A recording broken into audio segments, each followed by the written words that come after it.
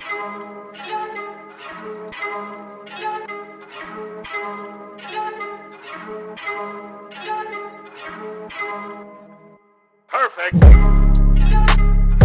Hello, everybody, and welcome back to another episode of One for One. I'm your host, Nolan Schumann, joined as always by my co-host, Miles Fuchs. Miles, how you doing this Sunday? I see you're a little under the weather, as they say. Yeah, I got the plague, Nolan. I don't know what plague, but something. Maybe I shouldn't joke about that, hey? After what happened to Europe. You're gonna be like that. After what happened to Europe, as in like the actual plague, like the actual Black Death. Yeah, man, people don't forget. I thought you were referring to that guy. Do you remember when like COVID first happened and there was like that video that went viral of that guy being like, "Everybody, I just returned from Wuhan," and it was like February 20th of 2020, and it was like everybody got kicked off this flight because this fucking asshole told everybody he got COVID. Yeah, dude, I remember that. That's something you shouldn't joke about. But no, I was in Saskatoon all last week. For our American listeners, yes, that is a real city that exists. There was a big agriculture show there, so I was talking about farming, and I don't know what happened, but I woke up Friday and I thought I was just tired, but good Lord Almighty, I've been on the couch all week. I haven't ate. Like drinking water is hard. My body hurts. So we're recording this episode. I got fuzzy socks. I got sweats. I got a hoodie with a sweater underneath and a toque on, and I'm still cold. So this is just an example. The boys are always ready to work. We're always ready to give it our all and do another show of Juan for Juan. You are the definition of the grind set mentality. Dude, I just want to be a Mark Scheifele level gamer. And then I can go, "It's Miles Fuchs." Well, dude, no. I'm so tired of those commercials. Those Hyundai commercials. I remember we talked about it a few episodes ago, and I think I called it Kia, but no, after seeing it 10,000 times over the hallway, it is definitely Hyundai. Confirmed per Darren, Hyundai. And also confirmed per Darren, I was wrong. It's regressing to the mean. You were right. Yeah. Yeah, You know why I know that is because no free ads, but the Hockey PDO cast, which is an incredible name for a podcast, by the way. Dmitry Filipovich's show. The opening says regressing to the mean since 2015. It's the Hockey PDO cast, so that's how I know it. So suck it, Miles. Do you know how I know it that you were right? Because our friend Medium J told you. No, we got a flood of probably 4 or 5 Instagram DMs that said Nolan's right. Yes. I got one at 8:45 in the morning. Imagine starting your day like that. Imagine starting your day with assault. Yeah, so things are great. I'm healthy, happy, and thriving. You know who else is happy, healthy, and thriving, Nolan? Don't jinx it. Your Edmonton Oilers. The boys are back in town. We've got a big episode coming up here as we are 1, 2, 3, 4, 5, 6, 7 games. No, we don't. We actually have 7 games to talk about. We have 7 games. Yeah. So we've condensed it. Don't worry. We're not going to make you listen through all 7 of them. Quick recaps and then just a couple of the good ones that we wanted to share our full thoughts and opinions on. After that, we'll move into some quick Oilers shit, some hefty NHL shit. Once that's done, as always, we'll wrap it up with Rockstar of the Week. And next week's agenda, get you out of here crisp and clean with no caffeine, like a Sprite or 7-Up. I don't know, one of them. I got a little caffeine, my guy. You got a little caffeine? I got a little water. Because is it at least hot water, so it'll keep you warm? Oh God, no! It's cold water. Dude, my brother, you should have a nice crispy tea or a nice crispy Neo Citron. Well, Nolan, wouldn't that be a good idea? Except that I'm still at my dad's because my house isn't done yet. The popcorn's not gone yet. Yeah, no. So I don't know where anything is, and he's gone, so I can't ask him where stuff is. So I just sit here and struggle. You know, before we close up, you being cold, you know, it's an elite feeling. Taking a little bit of Advil, cold and flu, and washing it down with some Neo Citron. Doctors don't recommend it, but boy, does it put you on cloud nine. Yeah, dude, I live on the edge. I had the weirdest codeine fever dream last night too. I don't know if I should talk about. Were you going 1738? I was like Future in Dirty Sprite 2, just laying in my bed sweating. Anyway, Nolan, let's go back in time. Let's go back to January 3rd when life was sweet and we were all just buzzing off of a New Year's Eve crush, and the Oilers had the Seattle Kraken coming into town. A game that we have called payback is a dish best served cold. Now, the Oilers beat these guys the week before fairly handedly. We laughed recapping that game about my brother-in-law being a Kraken fan, about how Martin Jones being your plan B is so funny, blah, blah, blah. And the Oilers came out in that game the way that they finished the previous game, by scoring goals, where Nuge, highlight reel McDavid, they both got a goal. Oilers are up 2. Boys are feeling good. And then the Oilers, they Oilered. So 4 unanswered Kraken goals in the second period saw Stu, our golden child, chased after he allowed 4 goals on 16 shots. I don't know if I'd say that all 4 of those were his fault. Like, by I say I don't know, I would absolutely say that 2 of them weren't his fault. One was like a redirect, and then one was like a slap pass backdoor that nobody was covering. The guy sitting on the post. So certainly wouldn't put all that on Stu. Either way, he gets chased, and the Oilers look completely deflated. The Oilers outshot the Kraken that game when all was said and done, 32-24, and won 62% of the draws, but clearly puck luck and effort was not on their side. News broke the day after the game that Jay Woodcroft went nuclear in the second period intermission, and rightfully so. Happy New Year, Oilers fans. We still suck. That's so funny. Yeah. I was really angry after this game. Like, really, really, really angry. Actually, I don't think I was as angry as a game we're about to get to, though. Oh. So we'll just go right into the next game, in which the Oilers gave us a little bit of cautious optimism, needless to say, as they pulled off a 4-2 victory over the New York Islanders only a couple days later. But to recap shortly, after much outcrying from some of the fans, including myself, Klim Kostin got elevated to the first line to play with Connor McDavid and Zach Hyman as the New York Islanders are in town. And it was confirmed on Twitter.com that after the Kraken loss, the leadership group had a players-only meeting to kind of get this thing back on track, which we love to see, but talk is cheap, and so we actually need to see a little bit of a response out of them. Leon Draisaitl would pop the top and got the Oilers the lead. Yamo Toeed on the PK increases that lead to 2. McDermotson gets his 500th career assist, and Leon gets his 400th career assist in the same game. Super cute stuff. The Islanders and Oil would trade blows. A Hollywood Undead Holloway goal from Bro and Cloud. That's sick. With this finishing 4-2 Oilers, 38-22 would be the shots in favor of the Oilers. 1 for 4 on the power play, 3 for 3 on the PK. Jack Campbell made 20 saves for the W. Great response. And this really was a great response. Really was like a great response. It was a top-down effort, and it seemed like everybody were all firing on all cylinders. Loved it. Absolutely. And if you couldn't tell when Nolan was reading that I type like a overgrown frat child, but yeah, the Yamo Toei was super sweet, and I just think it's funny that Leon and Connor, same game, both hitting a milestone. Just wow, hey, isn't that something?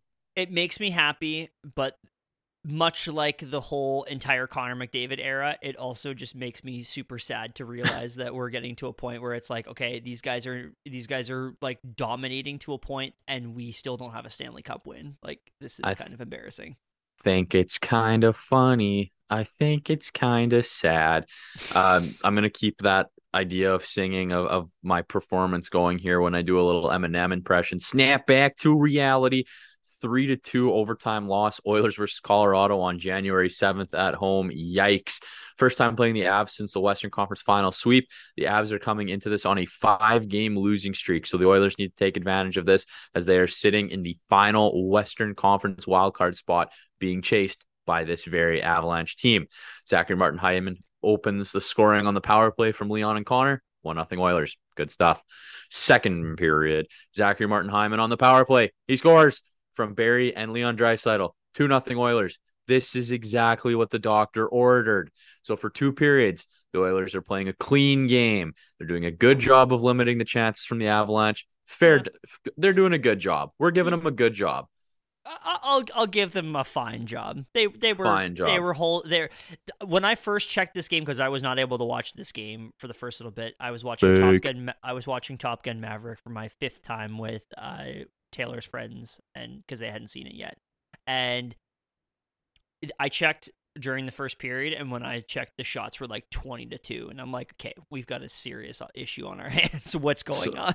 So my rating scale is like awful, shitty, good, fantastic, super. So good is fair. So I think we're on the same. I think we're on the same page. Yeah. Okay.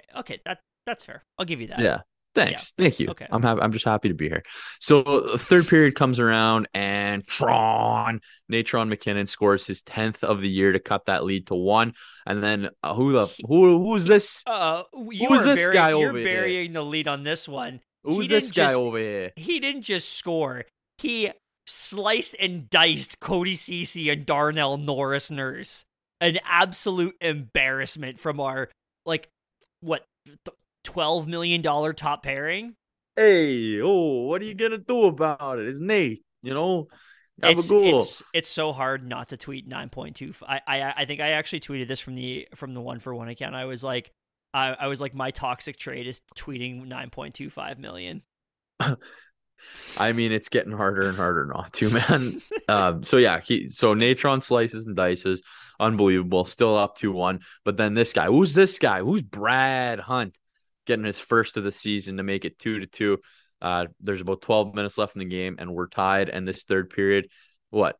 Who's Brad Hunt? You don't remember Brad Hunt? Former Oiler, baby. Who is this guy? Get him out of here. Yeah. What are you doing here? Get him out of here. There's no loyalty amongst thieves.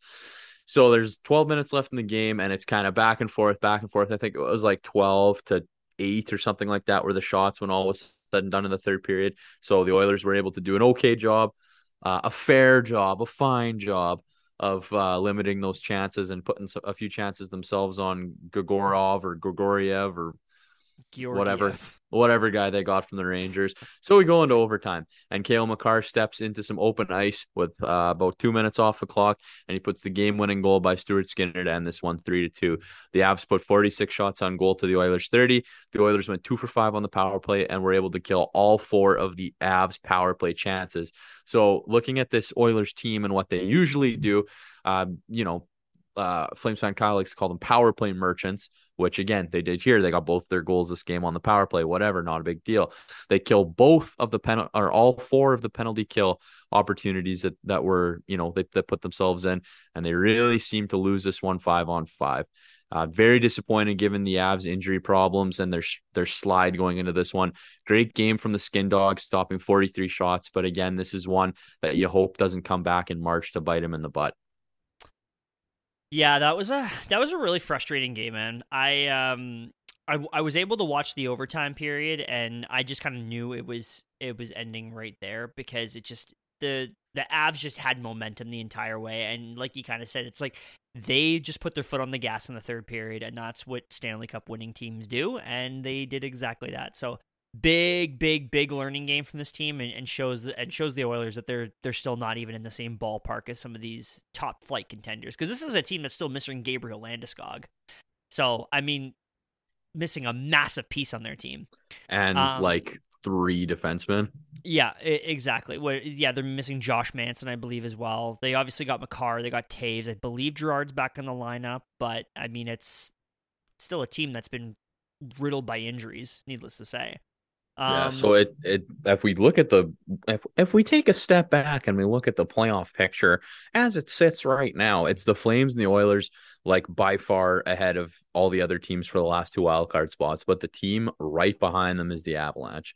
And if they're able to get healthy and get hot like any team of that caliber can, oh boy, look out. You got to hope somebody else in the top falls off. I think more likely than not, they're going to make a charge well enough to beef up to that Central Division and get a spot in there and maybe knock somebody into the wild card race that way, where the Oilers are a little bit more competitive against them. But I don't know. I think there's still a lot of correction that needs to happen in some of these standings, but nonetheless, worried when it's the Avs that are right behind you.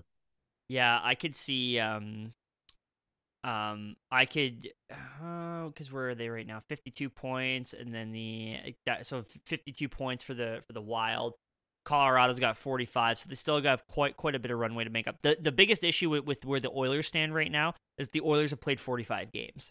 Yeah, So, Colorado's got like 4 in hand or something. Yeah, Yeah. exactly. So that's a bit of a tough one right there. But you have to try and make the key now. Well, we'll get to this once we kind of get through all these games here. But you would expect that out of this game, the Oilers would take this as like, you know what, we lost in overtime. It's fine.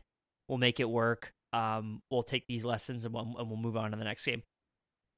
Going to California, going into LA, going into the Staples Center, Crypto.com, whatever the hell it is. And California, here we go. Shit. With a 6-3 loss to the LA Kings. West Coast road trip starts off in Hollywood, where the Oilers will have a big chance to take it to an LA team they really like to leapfrog down the road, which we'll get to that. Phoenix Copley versus Jack Campbell, as Skinner went back to Edmonton to be with his wife. Oh, no. No, it wasn't this one. Skinner was in for this game. Sorry, because he ended up getting pulled for this one. He missed the Anaheim and all that stuff. But unfortunately, it didn't really matter because the Oilers kept on giving power plays to LA, and Kevin Fiala cashed the check twice to give the Kings an early 2-0 lead. Excellent stuff. You love to see it. Kyle Yamamoto then gets one back before the end of the frame from Darnell Nurse and Evan Bouchard. We have life. 2-1 Kings. And then Kempe PP ×2. To start the second. What in the sweet hell is going on in Los Angeles? Will Ferrell is wearing a bucket hat and no one knows what to do. Clouder then gets one before the teams head to the locker room down 4-2. Evan Bouchard and Philip Broberg with the apples. Normally we'd be ecstatic, but the Oilers had no chance on this night because Alex Iafallo would scores the 7th. Connor McDavid would get his 34th. Victor Arvidsson will put one in the empty net to finish things off. 6-3 Kings. Kings threw 38 shots on goal to the Oilers 31. Kings were 4 for 7 on the power play. Good Lord. While the Oilers got completely shut out 0 for 6. Please leave the Staples Center or whatever they call it now with your tails between your legs. And for the love of God, beat the 2 shitty Pacific water animal teams like you're going into Misty's gym in Pokemon Blue. Yeah, I couldn't have said it better myself. Those are really unique phrasing terms, Nolan. I can't believe that we're so on the same page there. I'm so friggin' white. It's not even funny. Do you remember Pokemon Blue? Did you have Pokemon Blue? Miles, I hate to break it to you. I didn't play Pokemon at all growing up. I didn't really have a Game Boy. Oh. Yeah, I was a console gamer growing up. I had a PlayStation 1 when I was 5, moved on to the PlayStation 2, and then my very first portable console was a PSP. Okay. Nothing to say to that. Well, I mean, I didn't really ask, but I appreciate the history lesson. You're very welcome. I'll go fuck myself. Pokemon Blue was sick. Pokemon Blue was like, I can't think of anything better to say other than sick. So I'm just really sad that you didn't get to experience that. And I think that we could have had a really nice discourse on Pokemon, but that's fine because speaking of Pokemon and little characters, the Oilers were off to Anaheim, Disney World, Disneyland. You can take these next 2 games, by the way. I would love to take these next 2 games because I've titled this one "Go Touch Some Z Grass" as the Oilers win 6-2 in Anaheim. Okay, so you lost to the depleted Avalanche and then to an LA Kings team that you really, really, really needed a win against. Skinner, as mentioned, is away. He is going back to Edmonton to be with his wife as they're expecting their first child.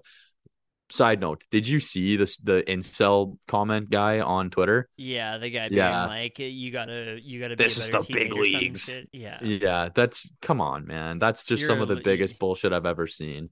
Yeah, like rare Spectre W is being like was like him quote tweeting that guy and be like, this is a normal person. Yeah, exactly. Any Hoosers. So Skinner's away. Your emergency backup goalie Calvin Pickard and D-man Vinny Desharnais are joining the team, coming to hang out there in the fold. Please just win. So Holloway, Nuge, McDavid, Costin, and Dry. What do they all have in common, Nolan? Did they all score? They were all goal scorers in this one. They all collected goals as the Oilers peppered John Gibson with 53 shots en route to a 6-2 W. And we're not talking an en route in Ontario. We're talking about an en route to a W in Cali. Not much more to say here other than you simply love to see it. This was also, by the way, the first game that Dylan Holloway got to play up in the top 6 since the beginning of the season when he turned the puck over to Elias Pettersson and the Canucks scored. This was his very first game with Connor McDavid, and how does he reward Jay Woodcroft? By scoring with like 30 seconds in. Just a legendary tuck. We love to see it from Hollywood Undead Holloway. Such a little hottie too. You better get up out the way. All right, so then we're going to go north. We're going north in California to the Kevin O'Leary and the Shark Tank. 7-1 W against San Jose, January 13th. Recap, a perfect opportunity for momentum here against the Sharks team that is reportedly looking to get 3 first-round picks for Erik Karlsson, LOL. The usual suspects, Conrad McDavidson, Krispy Kreme, Nuge, Dry. We're going to try it here. The throat's a little sore. Yes, Puljujärvi. And Excellent Ryan. Work. Thank you. Work. And Ryan McLeod all scored goals in this one. Shout out to the previously mentioned Vinny D, not a member of the Jersey Shore squad. We were talking about Vinny D, Vincent Desharnais, who got his first career NHL point on the clean goal. Double shout out here. This is not one that we normally do, but shout out to the Sharks' lone goal scorer in this one Oscar Lindblom, who has had a tumultuous NHL career so far after getting dumped by the Flyers this offseason, freshly off beating cancer. He found his home in San Jose. So welcome back, kid. Congrats on the goal. Soup Daddy, he made 25 saves for the win. The Oilers had 41 shots to the Sharks 26 and went 2 for 4 on the power play, also killing all 4 opportunities the Sharks had with the man advantage. Go Oilers, go. I smash my I'm just kidding. Yeah, man. I mean, I've said this multiple times this season. You have to beat bad teams. It does not matter. Like, a win is a win. And the nice part about this is that it's 2 very convincing wins against 2 really bad teams. With the Ducks, like, they straight up just kicked the ever-loving shit out of them. That team wants Connor Bedard so badly. It's actually quite funny. And it also gives me, like, flashbacks to the horribleness of the Dallas Eakins era in Edmonton. Like that, like his D-zone coverage. Sorry, you said the Ducks are playing shitty, and it reminds you of the Dallas Eakins era Oilers? Yes. Wow, it's hilarious. Who's behind the bench for the Ducks? Oh my God, it's Dallas Eakins. Who could it be? But and then on the flip side of the coin, with the San Jose Sharks, I actually think that they're coached quite well. I don't know if you noticed this when you were watching the game, but that team works pretty hard. Like, even though they aren't very good, they work pretty hard, and I think they've got a pretty decent structure. It just, at the end of the day, it's like Kaapo Kähkönen is not a very good goalie. And they have like Marc-Edouard Vlasic playing important minutes on this team, kind of a yikes. And we'll get to him because I would like to kind of wrap up a bunch of like, I just wanted to sort of touch on a couple key guys when we kind of get to the end of this. But John Campbell, don't look now, but he's playing pretty well. Gonna find some wood to knock on. Yeah. The one thing I wanted to say about you saying that the Ducks are wanting Connor Bedard so bad is not so fast, because the Blackhawks gave up 6 goals to the Kraken on 7 shots last night. So they're right there too. They're like, hey, I know you want this kid, so do we. Let's see who can race to the bottom faster. Because that, man, I don't know if you watched that game or saw the highlights, but is it Jake McCabe? Yeah. Yeah. He was scoring at will from wherever he wanted, and Alex Stalock was just getting puck shot through him. Oh, you're talking Jared McCann? Jared McCann, yes. Yeah, it's Jared McCann, sorry, because Jake McCabe's the D-man on the Blackhawks. Yeah, so quite the opposite. Yeah, quite the opposite. So the guy on the Kraken, he was rifling shots like directly through the leg pads of poor Alex Stalock. So yeah, that game was gross. That game was not fun to see. Yeah, pour one out for former Alex Stalock. Well, that gets us to last night, which I have to say, I think this might be, for this team, a Game of the Year nominee. Because coming off of back-to-back ass whoopings, Try that again. Jesus, Try that again. Let me try that again. This was a Game of the Year nominee, and it culminated in a 4-3 win for the Edmonton Oilers over the Vegas Golden Knights. Because coming off of back-to-back ass whoopings of the Ducks and the Sharks, the team had to generate some positive momentum, come into T-Mobile Arena for a statement win. And this is a win that's going to say, we're still in this thing, we're going to make up some ground in the standings, and we're here to actually contend. And actually, funnily enough, I was at the Cottage this weekend, and I was when the game started, I was actually playing a little game called Beerapalooza. Pretty cool. And I checked it roughly around 10:20 Eastern time, and the Oilers were already up by 2. And I cheered at the table. I was so excited because I was expecting it to be actually quite the opposite. Because after Tyson Barrie wired one to Matthias Janmark to combine for the most anti-1-for-1 goal scored this year, 35 seconds into the game, Leon Draisaitl then forces a turnover at the Knights' blue line. Connor McDermott puts it on net, stopped. Zachary Martin-Hyman tries, stopped. But luckily, here's this little guy, a little perennial 100-point man. His name's Leon Draisaitl. Finds the open net, and the hot bitch puts it past Logan Thompson less than 3 minutes in. Holy shit, I'm on fucking cloud 9 right now. Nearing the end of the third, though, the young duo of Bushberg or Brochard, I don't know what we want to call it, we'll workshop it, get caught out there, and their lack of physicality allows Keegan Kolesar to score his 5th of the season, 2-1 at the end of the first, but the shots were 16-9 for the Oilers, and all the positive energy stayed in their direction. Second period was a little bit more even in play, but the hot bitch Leon decides a 1-goal lead isn't enough, and looks off Darnell Nurse on a 2-on-1, 3-1 Oilers midway in the second. And then a few minutes later, after getting hemmed in their own zone, Cody Ceci loses the battle with his man, and Paul Cotter scores his 6th of the season. I says fucking who, Miles? Paul Cotter? 3-2 Oilers. Literally, while Sportsnet showed the Cotter goal graphic on screen, Matthias Janmark goes fuck it and bounces one off the boards to find the hottest man in the NHL, Klim Kostin, Mr. Klim, the Klim Reaper, who also looks off a teammate on a 2-on-1, this time first overall pick Ryan Nugent-Hopkins to restore that to a 2-goal lead, putting the Oilers in the driver's seat going into the third. Just kidding. William Karlsson decides that he's going to score with 40 seconds left. 1-goal game going into the third.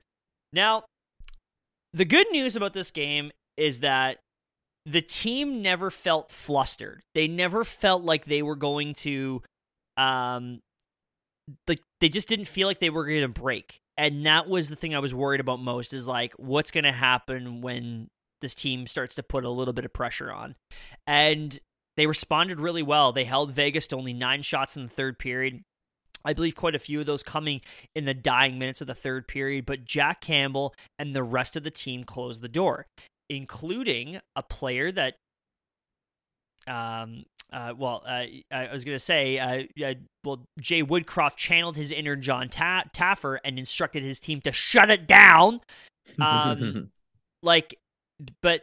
the one thing I was really impressed about with this game is who was out there in the final minutes of this game? Vinny Desharnais. And I don't know about you, Miles, but I've been really impressed. Yeah, I've been impressed too, but what am I trying to say? The games he's played have been against 2 shitty teams and Vegas. So, or did he even get in against Anaheim? He played in Anaheim. Yeah, he played in Anaheim. Yeah. And don't get me wrong, I completely agree with you. That's why I am trying to rein it in a little bit, but there's simple things that even a guy like Darnell Nurse, you watch Darnell Nurse, even if it's against a really shitty team like Anaheim or San Jose, will just make a boneheaded decision with the puck. And with Vinny Desharnais, he's just in the right place at the right time. Nobody's asking him to be a top pairing defenseman. Nobody's asking him to be freaking Chris Pronger, but as a like third pairing sheltered guy, he's in the right place at the right time, knows how to make the simple play.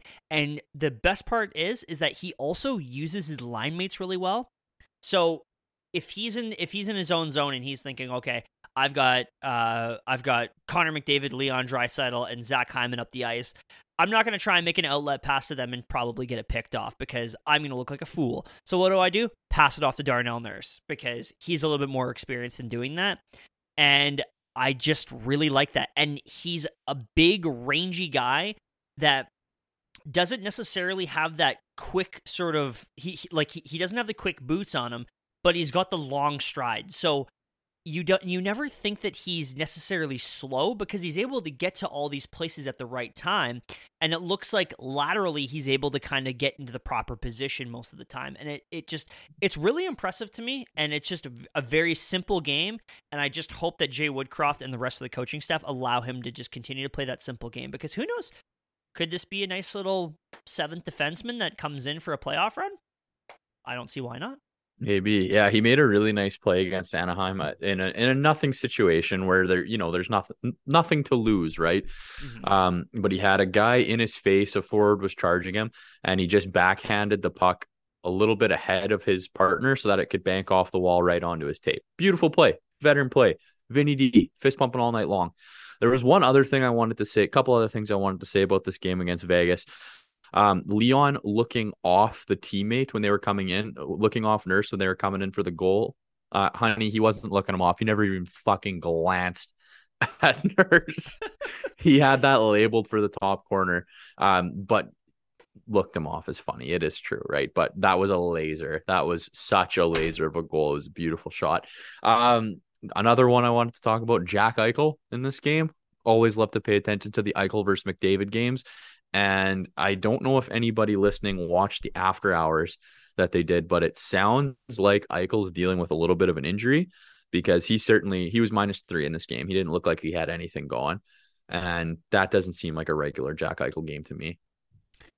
Yeah. Yeah. I mean, I don't know what it is about Vegas and their friggin' training staff, but that team always has injuries. We forgot to mention that Mark Stone was out for this game as well. So that's a pretty big loss. But you obviously hope for the best for Jack Eichel, but it's, Connor McDavid classically has Jack Eichel's number. Yeah, he does have his number, and it's number 2, burn. Did you see what they're talking about with Alex Pietrangelo after the game? No, I actually didn't get to watch after hours. So this was actually a really nice story, and I want to talk about it super quick because it was cute and nice and has a good ending to it, and a nice reminder that especially with what happened in the NFL with Damar Hamlin, that these guys are people that have lives outside of the game, right? So Alex Pietrangelo famously won a cup with the St. Louis Blues in 2019. He welcomed triplets into the world in 2018 with his wife. So his kids are like 4 now. She's a warrior. Yeah. So they had another kid in 2020. So they got 4 little kids. So of his triplets, 2 boys, 1 girl. The little girl got sick a couple of weeks ago in early December. And the sickness, I guess the infection went all the way up to her brain. And she was very, very sick in the hospital. They didn't know if she was going to make it. She was on a breathing tube and a feeding tube. And he actually stepped away for 9 games from the Knights so that he could focus on being with his family. And like little kids do, miraculously, she made a full recovery. She's going to be okay. All signs are pointing in the right direction, that it was just, a really scary incident, but nothing with lasting effects. So his first game back, his whole family was actually able to make it. And there's a really nice moment of them. They're all standing ice side while he's doing warm-ups, and he goes and gives all the little kids fist bumps on the glass. And the daughter that was in the hospital, she's there wearing his jersey, and the wife's crying and Alex is crying and the little girl's crying. And it's very, very sweet and very nice that she was able to make a full recovery, and a good reminder that these guys have so much going on in their lives outside of just trying to make us happy. So shout out to Alex Pietrangelo, man. Good guy, good Canadian kid. And just happy that everything's okay with his family, because that's so sad. And I'm just very, very happy it all worked out for him. Yeah, absolutely. And it feels like there's so much bad news nowadays. It's like it's nice to finally have some of that bad news being turned into a little bit of a positive spin. So it's good to see. I'm actually really happy you brought that up. So thank you, Miles. No problem. And hey, if that's too much sappy stuff for you, just wait for the Rockstar of the Week because I'm going to bring a little bit of degeneracy back into the fold. Oh yeah, you are. Um, I brought him up earlier, but being quite impressive. But Miles, I just want to read a couple numbers to you, okay? Are you talking about Jackery Campbell? So just hold on. 6 games played, 4 wins, 1 loss. Not great, but .915 save percentage Bub league average. and a 2.02 GAA. Jackery Campbell, ladies and gentlemen, and that's including 3 straight starts, including 2 back-to-back. Hot soup. That's all we're asking for. Just league average. I don't need you to be a Vezina candidate, Jack. Just league average, please. Yeah, man. Him doing that while Skinny's gone, that's massive. Massive. You honestly, you cannot undersell how important it was. And another thing I want to give a shout out to is Mr. Jay Woodcroft and how he managed that game leaving San Jose, because they very clearly had the game in the bag. If you look at McDavid's ice time in the third period against San Jose, I think he played 4 minutes and 19 seconds. He was 1 second away from glory. Yeah, exactly. And that's what great job to rest his legs for a massive game coming up against the Knights the very next day, right? Yeah. Asset management. If there's one guy you really want success for this season, it's Jack Campbell. You can tell that this has been really hard on him and has been really difficult to kind of make that transition, especially as I would also say probably from a very heavily changed defensive scheme than what he had in Toronto. Because what he had in Toronto is very they took those high danger chances away, and whereas with Edmonton right now, a lot of it is we're going to give you a lot of shots, but we're also going to rework it going the other way, and we're going to score on the team we're going to try and score on the team faster than they can score on us. And unfortunately for a guy like Jack, I don't know if that really holds up all too well when it comes to his preparation and his overall game plan. But no, good stuff. I like to see that, and I'm really happy that he's kind of turning the corner a little bit. Knock on so much wood right now. Yeah, did you have any thoughts on any other players or anything like that? Or did you want to just get to the quick little Oilers notes here? Just liking what we're seeing. 3-game streak. Oilers are going back home now, I believe. That's cute. That's good stuff. And very, very famously stated on the broadcast against the Knights, for anybody that was watching, they were showing the graphics that the Oilers are very much a better second half team. Let's hope that continues, because they're doing what they need to trend in that right direction. So hopefully when the Oilers, as we're going to talk about, get a certain player back, it's going to help make them a little bit deeper, a little bit better, and contribute to that second half success that they're so famous to have. Yeah, Big Bobby's been hammering that one. Big Bobby Stauffer has been really hammering the whole they're going to get Evander Kane back and they're going to be a hell of a lot better. And I hope so. I hope so for our sake. As a quick little side note here, just wanted to quickly mention this. For last week, Miles, last week up until last night, just ran some quick numbers. The Oilers are third in Corsi for at 5-on-5. They are second in expected goals at 5-on-5. They're riding a bit of a high PDO right now, but you know what? Positive signs so far. So let's keep this gravy train rolling. All we've been asking for is consistency. And what Connor McDavid said when he went on Tim and Friends, I still want to call it Tim and Sid, but we're gonna call it Tim and Friends, I guess, just to be nice to freaking Tim McAuliffe. He kept on saying the Oilers are consistently inconsistent. So let's turn this into positive consistency going forward. Want to give a quick shout out to Reed Schaefer and Team Canada, not Hockey Canada, just the players, on winning the gold medal at the World Juniors this year. So that was cool to see. Connor Bedard finished with a absolutely heroic run in the tournament. Not really coming close to the Peter Forsberg numbers, but Peter Forsberg also did have, I believe, didn't he have 2 10-point games or something like that in that run that he had? He had a 10-point game against Japan, and this is something I wanted to mention super quickly. Bedard had 13 points against Austria and Switzerland. So let's all just relax a little bit. Let's all just dial it back a little bit. Well, I still think he's quite good at hockey. Let's all just sit down and have a glass of water and just relax a little bit. Connor Bedard is gonna be like a Hart Trophy winner, and then is gonna be lifting a Stanley Cup in his second season. And Miles will be like, I don't see it. No, I'm taking Michkov.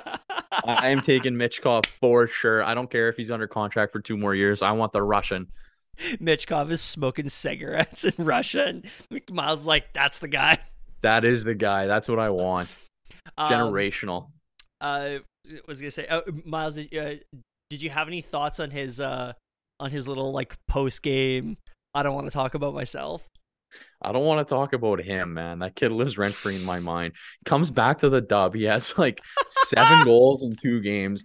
Like just a joke of a league. Just a joke of a league, and he's out here on easy mode playing against these guys. Okay, one thing I did want to talk about hockey prospecting. They're like, if you're not familiar with them, they look at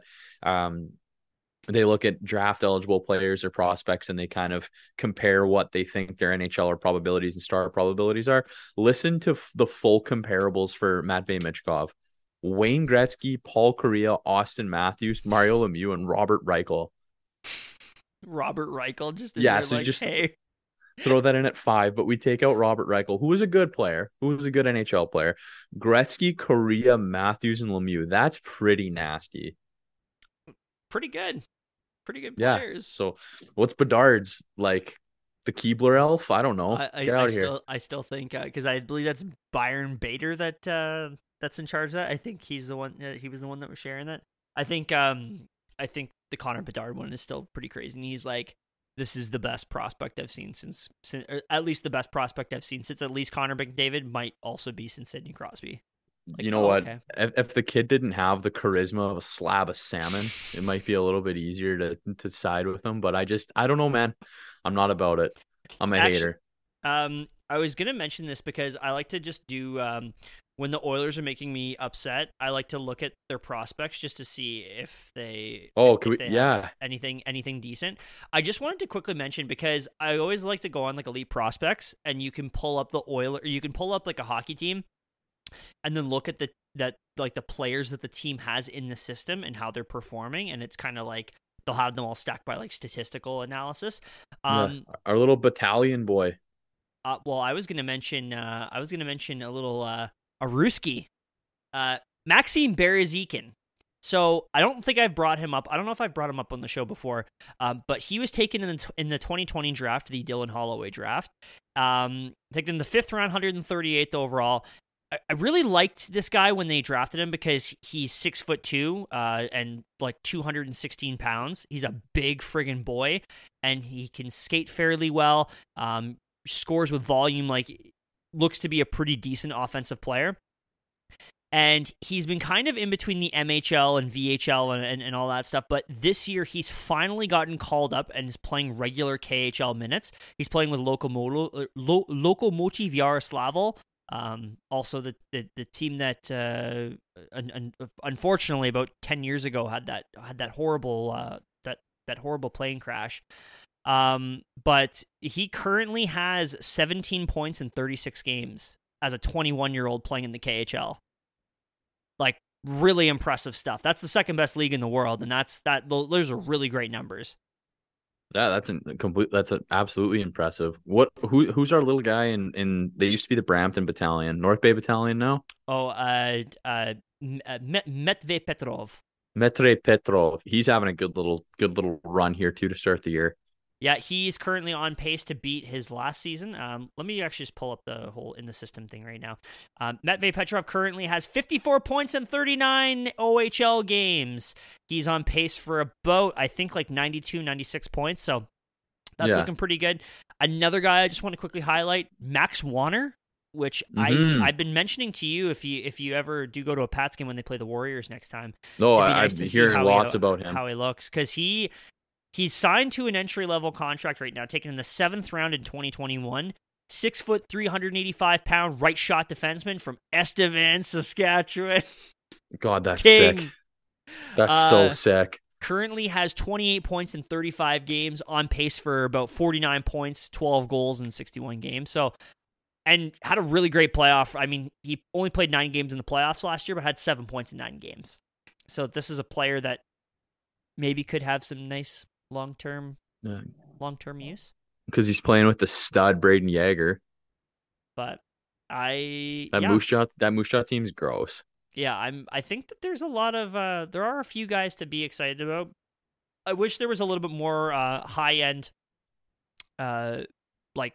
offensive talent at forward, but we'll see. We'll see how it goes. I think that there's a lot of like top 4 middle 6 guys on this in this system, but you can't go wrong with those guys.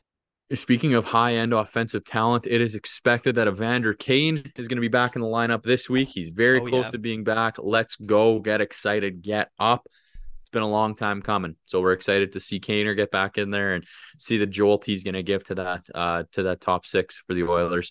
Just the dimension that he adds to of the type of player that he is, but what he allows Woodcroft to do with the lines, and makes this forward group gives it so much more depth. I'm just excited that he's going to be back.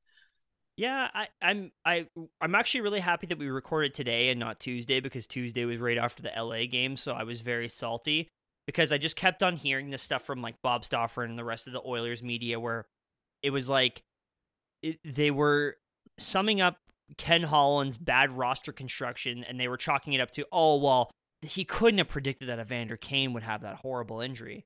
And I'm like, and I put a tweet that people weren't too happy about, but I basically said, like, it's kind of messed up that we're trying to chalk up the misfortunes of this team going below 500 on a complimentary player on this team. And I know Evander Kane is a really good player, but he is a complimentary player. Like, he's not a Leon Draisaitl. He's not a Connor McDavid. He's not even like a Darnell Nurse. Like, he's a great player, but people didn't like the fact that I said complimentary player. But you can't seriously look at me and say, oh, what could Ken Holland have done in this situation? But luckily, team's playing well now, so I'm not going to complain. And he's coming back, so we're happy. And he's coming back. Let's go. Let's go. Good to see. Nolan, okay. NHL stuff. This is where we've got a lot to talk about. I don't know when NHL All-Star voting closes. Do you have any idea off the dome? Well, regardless, the NHL revealed their initial NHL All-Stars last week. So this is the main concept that the NHL likes to do, and it's one player from each team is selected for the All-Star game so that we have all the franchises represented. Dog shit. Anywho, the Atlantic Division: Tage Thompson, love it. Dylan Larkin, Matthew Tkachuk, Nick Suzuki, Brady Tkachuk. Steven Stamkos, good call. Mitch Marner, good call. Linus Ullmark. So Thompson's from Buffalo, Larkin's from Detroit, Tkachuk's from Florida, Suzuki's from Montreal, Brady Tkachuk's from Ottawa, Steven Stamkos from Tampa Bay, Marner from Toronto, Ullmark from Boston. I saw Boston and Mitchell for a second, and I'm like, I says pardon. Yeah, no, I was like, oh, whoopsie daisy. That would be a stone cold stunner. He is so back. I just wanted to quickly mention, it's kind of fucked up that Nikita Kucherov, who's like 3rd in league scoring, is not picked as the Lightning's representative. Nolan, there is so you're okay. Yeah, so Mitch Marner, who's playing great. He's having a great year. You're not going to pick Austin Matthews, who was your league MVP last year, as a representative from Toronto. Face of your most important franchise in the league. Like, right. The guy that is supposed to grow hockey in the Southwest, and you're like, no, we want Mitch Marner, who got robbed for his Range Rover in Toronto last year. Yeah, disgusting. We want Mitch Marner, who's going to perform a gritty after doing a shootout goal. Ugh. Anyway, we move on to the Metropolitan Division. Andrei Svechnikov from Carolina, Johnny Gaudreau from Columbus, guy who went to Columbus because he wanted to win hockey games. Jack Hughes from the Devils, Brock Nelson. Worst pick of this entire from the Islanders. Kevin Hayes from the Flyers, who's saying not so fast for the worst pick. Sidney Crosby from the Penguins, Ovechkin from the Capitals, and Igor Shesterkin from the Rangers. So this is sick because out of the entire Eastern Conference, not one defenseman is selected as an NHL All-Star. Insane. Look at that. Not one defenseman was selected as an NHL All-Star. And you're going to sit there and tell me that the reigning MVP Austin Matthews is an All-Star, but Brock fucking Nelson is. At least if you're gonna do an all-star off the Islanders, can you throw like Barzal in there or like something? Exactly. Like, come on, man. I think they Or actually like- had Pellick go last year, which is really funny. Like a shutdown defenseman gets Like- picked to go.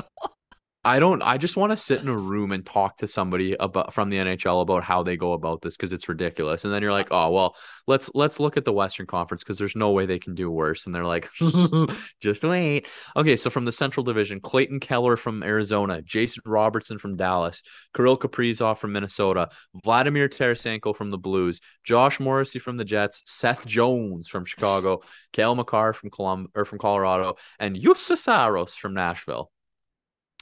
This is not bad. This is not bad. And Yeah. then you remember that Vladimir Tarasenko went on long-term injured reserve, maybe not long-term, but injured reserve 2 days before this came out. So the That's NHL tough. had ample tough. amount of time to figure it out. It's tough. It's not a good look. It's a very bad look. Pacific Division, Troy Terry from Anaheim. So not your video game cover guy in Trevor Zegras, the one that you handpicked to be in the All-Star game last year. No, you're going with Troy Terry, Nazem Kadri from Calgary, Kevin Fiala from LA, Matty Beniers from Seattle, Elias Pettersson from Vancouver, Eric Carlson from San Jose, Logan Thompson from Vegas, and Conrad McDervinson from Edmonton. So it's a little bit better out west. Again, hilarious that Vlad T hits IR 2 days before this was announced, and the NHL couldn't just smash a Rob Thomas or Jordan Kyrou mercy pick from the Blues. They just had to look inept and put a hurt guy in. Seth Jones from Chicago too seems a little bit yucky to me, but I guess Patty Kane's hurt. So what else are you gonna do there? Yeah, you gotta throw a player from your junk team in there. From your junk team. No golden child Trevor Zegras as mentioned, so that's quite dumb. I do understand. So this is basically what they're doing is completely relying on their fan voting to get their stars in, which to me is so stupid. So like, where's Leon? Where's Mikko Rantanen? Where's McKinnon? Where's Kucherov? Where's Pasto? Where's Nuge? That's half of your top 10 point producers currently not in the All-Star game automatically. And again, going back out east, Rasmus Dahlin, Adam Fox, Dougie Hamilton, 3 clear-cut all-star defensemen from the Eastern Conference. One guy in there has a Norris from the past 2 years. Major American guy from a original 6 team. He's not automatically put in. Ridiculous. Quinn Hughes, Roman Josi, Miro Heiskanen, just embarrassing stuff done year after year where the NHL takes their all-star game and what they could do something really cool with just turns it into a bit of a shit show. So I don't know. It bothers me. I'm upset. We're disappointed, but we're not surprised. I would actually like to. I actually have a way to fix this. Believe it or not, which is it's actually quite simple. Which is. You split everything back up into Eastern and Western conferences. You do a fan vote, but the fan vote is only for a starting lineup. So it's your starting 6 players that are on the ice. So that would be 3 forwards, 2 defensemen, 1 goaltender for each conference. So similar to what the NBA does with their starting lineup, where the starting lineup is fan voted and then the reserves are usually done by coaches and GMs. You do the exact same thing. So if you want Trevor Zegras in the lineup, fan vote will get him in. If you want Austin Matthews in the lineup, fan vote will get him in. Connor McDavid will probably do it. You go back. You have the captains be the leading vote getters for both teams. So in this case, it would most likely be Connor would lead the Western, Austin Matthews would lead the Eastern, and then maybe you know what you do. Even if you don't do the Eastern and Western Conference thing anymore, you go back to what was so much fun 10 years ago, which was the fantasy draft again. Bring that bad boy back. That thing was so much fun, the All-Star Game draft. Yeah, I remember being a little kid and like specifically making sure that we were free that night so that we could watch that. That was the Friday night because they would do that the Friday night. Skills comp would be the Saturday night, and then the All-Star Game would be Sunday. Like it is not hard to do this, and I don't understand why the NHL is continuously trying to do this thing with their division. Nobody gives a shit about your divisions. No matter how much you'll try and tout your Pacific Division bullshit, nobody's going to buy it. Nobody's going to buy your stupid rivalries. Nobody's going to buy the stupid, like, oh, I want to see Troy Terry play with Connor McDavid in the All-Star game. Nobody cares. Nobody cares. What they want to see is they want to see the best players on the ice. They want to see the stars of the league. They don't need a representative from each team. The Chicago Blackhawks are a complete joke. They do not deserve to have a player in the All-Star game. The Arizona Coyotes literally play in a college facility. They do not deserve an All-Star in this game. The friggin' the Islanders are putting in Brock Nelson. What are we doing? You can't put, like, Boston, for example. Boston has Linus Ullmark in there, and they are on pace to historically be one of the greatest teams of all time, and they have one representative? Are you kidding me? Like, are you kidding me? No, and you look at the Pro Bowl in the NFL. There's teams that don't have a representative that go. MLB, there's guys to the All-Star game that don't go. Like, it is about putting your literal best foot forward, putting your best players out there. When the NHL is, as our next point here, competing for its life against the MLS for the fourth biggest professional sport, like, you can't afford to put a Brock Nelson and a Kevin Hayes in when you could have a David Pastrnak and an Austin Matthews. Exactly. That's it. And, like, I appreciate the Kevin Hayes nomination because of everything he's gone through, and I think that that's a really nice story to have him in the game.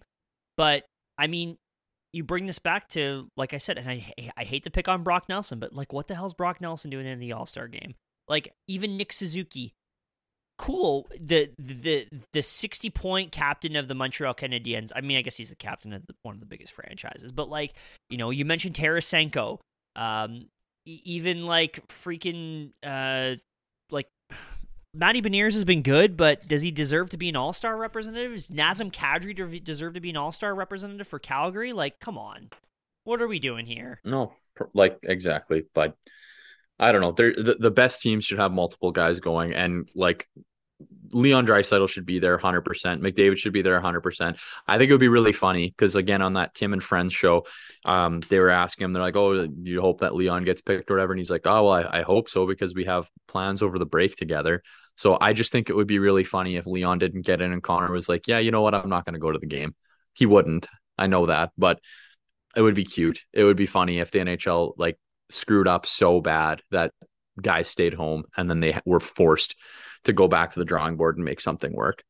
It's also just funny that they literally change this shit every year. They change it every year, and it's so silly. But Nolan, back to that point about the NHL about to get rinsed by the MLS for viewership. Good work, Gary. Sportco released their 100 most watched US TV broadcasts of 2022. And the NHL was not there. I did see another graphic of just purely sporting events that were, I think, like Game 5 of the Stanley Cup Final was 7th or something like that. But regardless, we're going to go with the Sportico metric because it fits the narrative a little bit better. But the NHL, you can see them clearly losing to everybody else. And, like, with the World Cup coming to North America in 2026 and already the grip that the World Cup had this year on everybody for soccer, like, everybody was a soccer fan if you talked to them during that World Cup run. People were watching big games and stuff. So it's scary. The NHL should be really, really worried about their place in the big four sports because the MLS could easily capitalize off that momentum. And if they're able to draw a big fish from Europe, like one of these good footy players, the NHL should really be worried because they're stagnant and they're not doing anything to bring in new viewers. So I really hope it doesn't happen, but looks like the writing's kind of on the wall. Yeah, it's I don't know. I mean, I feel like I could go on for hours about this shit, but, like, this is such a cool game, and it really is, and it's just the fumbling by Gary Bettman and Bill Daly and the rest of the Board of Governors is embarrassing. It's just utterly embarrassing. You see how cool the NBA is. You see how cool the NFL is. You see how cool even baseball gets it sometimes. Like, they have faces of the game that are really interesting. And hockey players may not be interesting, but I almost said the Oilers, but the NHL does not do does not take the proper steps to market these guys the best way possible. Like, we should be seeing Connor McDavid in commercials for, like, Progressive car insurance. We should see Austin Matthews in a, like, McDonald's commercial or something like that. But the reason that's not going to happen is because the league is continuously behind the eight ball on these things. And it's the All-Star game is a prime example of this. Like an absolute prime example. And they have one of the best products in hockey playoffs. The NHL postseason is one of the best things you can watch on television. And unfortunately, this is continuously an issue. And then you add to that, which is like, oh, we have piss poor refereeing. Like, it's kind of depending on which refs you get that night, you don't know which game you're going to get called. So people are betting on these things, and now that betting is a massive partnership with hockey, well, now you're running into an issue where people can't trust your product that's on the ice because maybe a referee has a gripe with a player or something like that. I don't know. It's silly. Just so many problems in hockey, and I don't understand why we're continuously having to have this discussion. They just need to get us in a boardroom for about 45 minutes to an hour. Free Danishes, free coffees, and I think we'll get our case pretty quick. I'll be swallowing hot dogs and choking on them. Who schedules these during lunch? I'm just the tiredest I've ever been. Nolan, speaking of the tiredest you've ever been, Yaroslav Askarov. Remember him? I do. Yeah, for those of you who don't, very highly touted goalie prospect. He made his NHL debut for the Nashville Predators against the Montreal Canadiens. He was the highest ever drafted Russian goalie at 11th overall in 2020. Like Nolan said, the Dylan Holloway draft by the Predators, and is one of, again, the most highly touted goalie prospects of, let's say, the past 10 years. Google him. Yeah. Google him. I want you to see him. Oh, hold on. I actually think I thought I looked at him earlier. Yaroslav. And while everybody at home listening to this is waiting to Google him. He does not look 20 years old. He looks Google like him. Yeah, I'm looking at him right now. Yeah, he looks like he's 32. He looks like a real estate agent that you would see on a bus stop. He looks like a car salesman I would have worked with back in my early 20s. He looks like a grind talk mindset guy who's going to tell you that you have 3 days within one day and that's how he beats you. He looks like his favorite Sirius XM station is Chill. Yaroslav Askarov. They lost that game. Tough bounce. Tough bounce for the kid. He's got like a 4.0 GAA. Yeah, so I don't not goaltending's voodoo, and we hope that the kid has a good career and everything like that. But just fun to watch, just interesting to see. Just not against the Oilers. Yeah, no, just a bet. Well, I mean, hey, he's a Nashville goalie. He's gonna get he's gonna be murdered by Leon Draisaitl every time they play anyway. The mayor of Nashville. Speaking of things that aren't great, Nolan, can we talk about the Canucks circus as it continues? It's one of my favorite one of my favorite soap operas of the season. And it is becoming reality TV. Yeah. I'm going to mention something too regarding the Canucks actually after you're finished up. But yes, I want to talk about the Canucks. So the big talk out of Vancouver is that Bruce There It Is supposed to be ushered out the door in favor of TNT panelist Rick Tocchet. So that's getting kind of sad because that's rumors been going on for like 2 weeks. And last night he was doing his interview after they lost to Florida, and he's like, just get up and go to work, and as long as I still have a job. And it was like, oh, Bruce. Yeah. Oh, that hurts to hear. And I think actually Elliot Friedman on the broadcast too was like, just let him go. Like, this is hard to watch. Put an interim person in there until Rick's available to take over. If that is the case, like, just get him out of there. That's not fair for a guy who has a good history and like storied history as an NHL coach who's coached some good teams. He has a Jack Adams, doesn't he? I think he won one with Washington. Yeah, he might have one. He's a damn good coach. He is really, really good coach. Well, like I made the Bruce There It Is comment because when he came to Vancouver last year, they were on a heater. Like, they had a run for a few games where they were unstoppable, and that was largely, thanks to him and what he brought in for game planning. It just sucks to see that Vancouver can't keep an ounce of consistency. But anyway, H-bombing Oliver Ekman Larsson, who wears an A and makes $66 million, tough. News came out this week as well about Tanner Pearson, who's been out since November 9th with a hand injury. He's got surgery and will miss the rest of the year. His third hand surgery since getting hurt. So when he was when asked about this, when news broke, Quinn Hughes said, quote, "I feel bad for him. I mean, it wasn't handled properly. And, it's not a really good situation that he's got there. And hopefully he'll be all right," end quote. So that's quite tough as well. Yeah, and it's quite funny that they traded for this guy, and it was like the red flags were already there. Like, you traded for a guy that has 5 years remaining on his deal, and he's making an ass boat of money, and he's at the most your third best defenseman. And now he's getting H-bombed. I thought you were talking about the Tanner Pearson injury. Shit. You're like, oh, it's funny, and I'm like, oh, dude, it's not. Like, the guy's hand is mangled. I also was like processing something at the same time. So yeah, but that's the thing about the Vancouver Canucks situation, is that this entire season has just been a complete soap opera for them. Like, it gets worse and worse. JT Miller, oh my God, another clip of JT Miller being a douchebag on the ice. What did he do? It was just like, maybe it wasn't being a douchebag necessarily. Maybe it's more so just like, he's just frustrated, but like, he got back to the bench and fucking boom, boom, boom, boom, because he's just so goddamn mad with everything. But the Tanner Pearson situation is just, that's tricky, like, especially when you get into problems like, and that's why there's a very fine line that you have to walk when it comes to dealing with players' injuries, is like, if you mess this up, players will not want to sign with your organization, because they're going to look at you and say, your training staff is not on par with what I need, because I have to know that I'm safe. And if you're putting these guys back out there when they're not healed properly, well, I don't know, man. Yeah, hand injuries are tough. There's so many little bones in your hand that can, if you're not complete, like you said, if you're not totally ready, if you're rushing it, you can set yourself back quite a bit. It's just interesting to me that Quinn Hughes said what he said. Like, that's a guy you have locked up, and he doesn't sound very convinced that, things are groovy in Vancouver. Yeah, no, yeah, totally. I mean, that's one of your star players. It's like, that's one of your star players coming out and saying, this isn't good.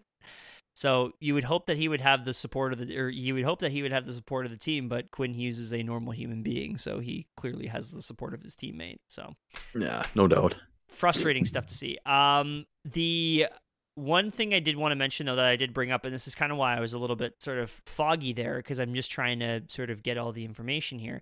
But Vancouver Canucks just actually announced that fan favorite Gino Ojic passed away. He was one of their longtime enforcers they had, and they just put out a statement here saying, the Vancouver Canucks and the Aquilini family mourn the tragic passing of Gino Ojic. Gino was a fan favorite from the moment he joined the organization, putting his heart and soul into every shift on and off the ice.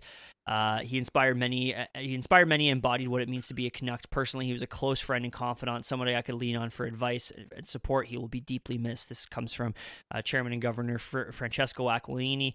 The entire Canucks organization extends our heartfelt condolences and love to Gino's family and friends. Now, obviously, like I mentioned, Gino was a longtime enforcer in the league. I believe he played for upwards of 12 seasons.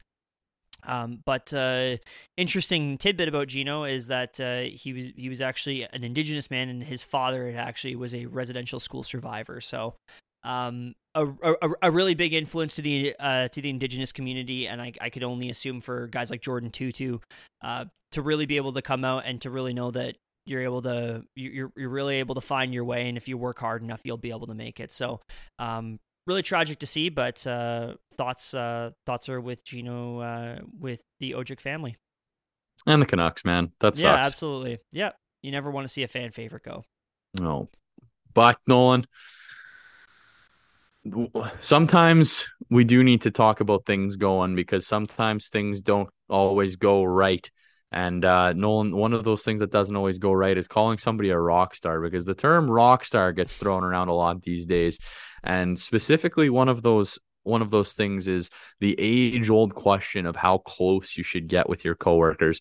Many people walk this line incorrectly and end up getting burned, especially in a world where asking too many personal questions can land you in some hot water with HR.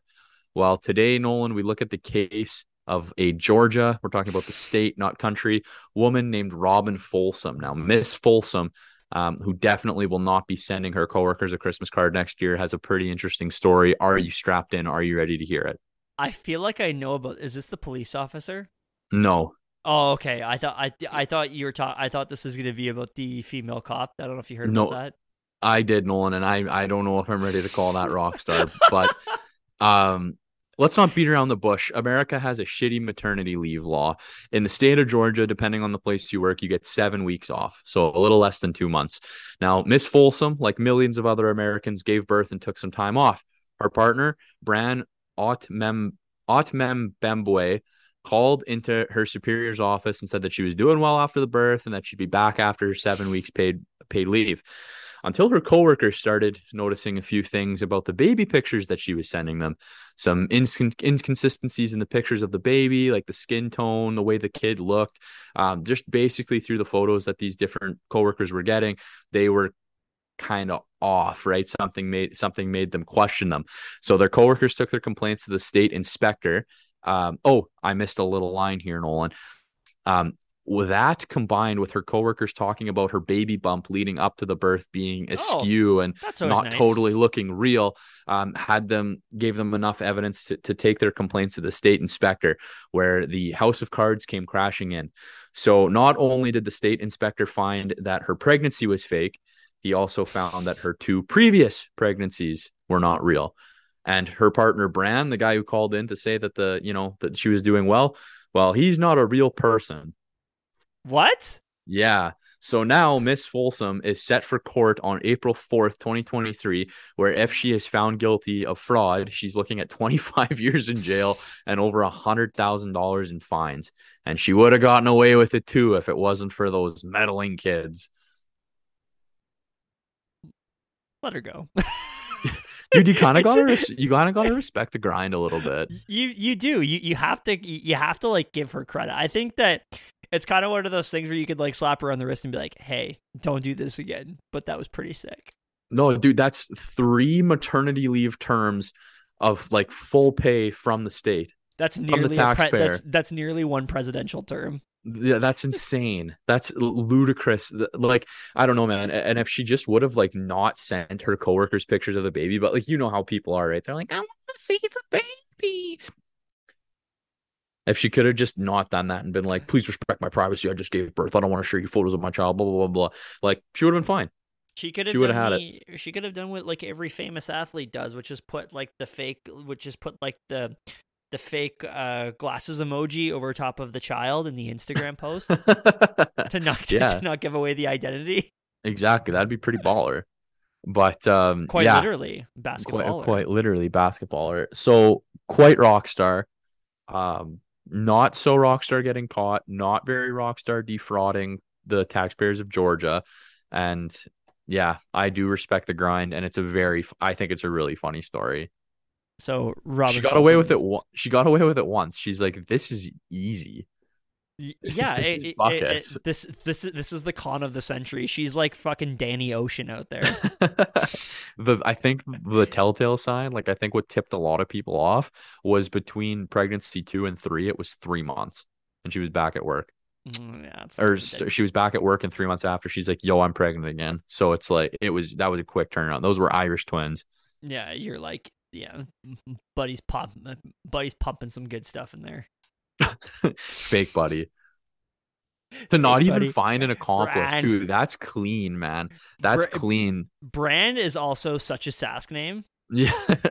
But she didn't want to, because loose lips sink ships. So she didn't want to bring another person into the fold that could potentially get her in trouble. So she made a fake. Like, that's smart, too. This is a deep criminal con. Move. This is a deep con, and I respect it. But I don't love it, but I respect it. Rockstar of the week, Robin Folsom, who is now going to be singing Folsom Prison Blues. Oh, look at that. The way he just ties it all together.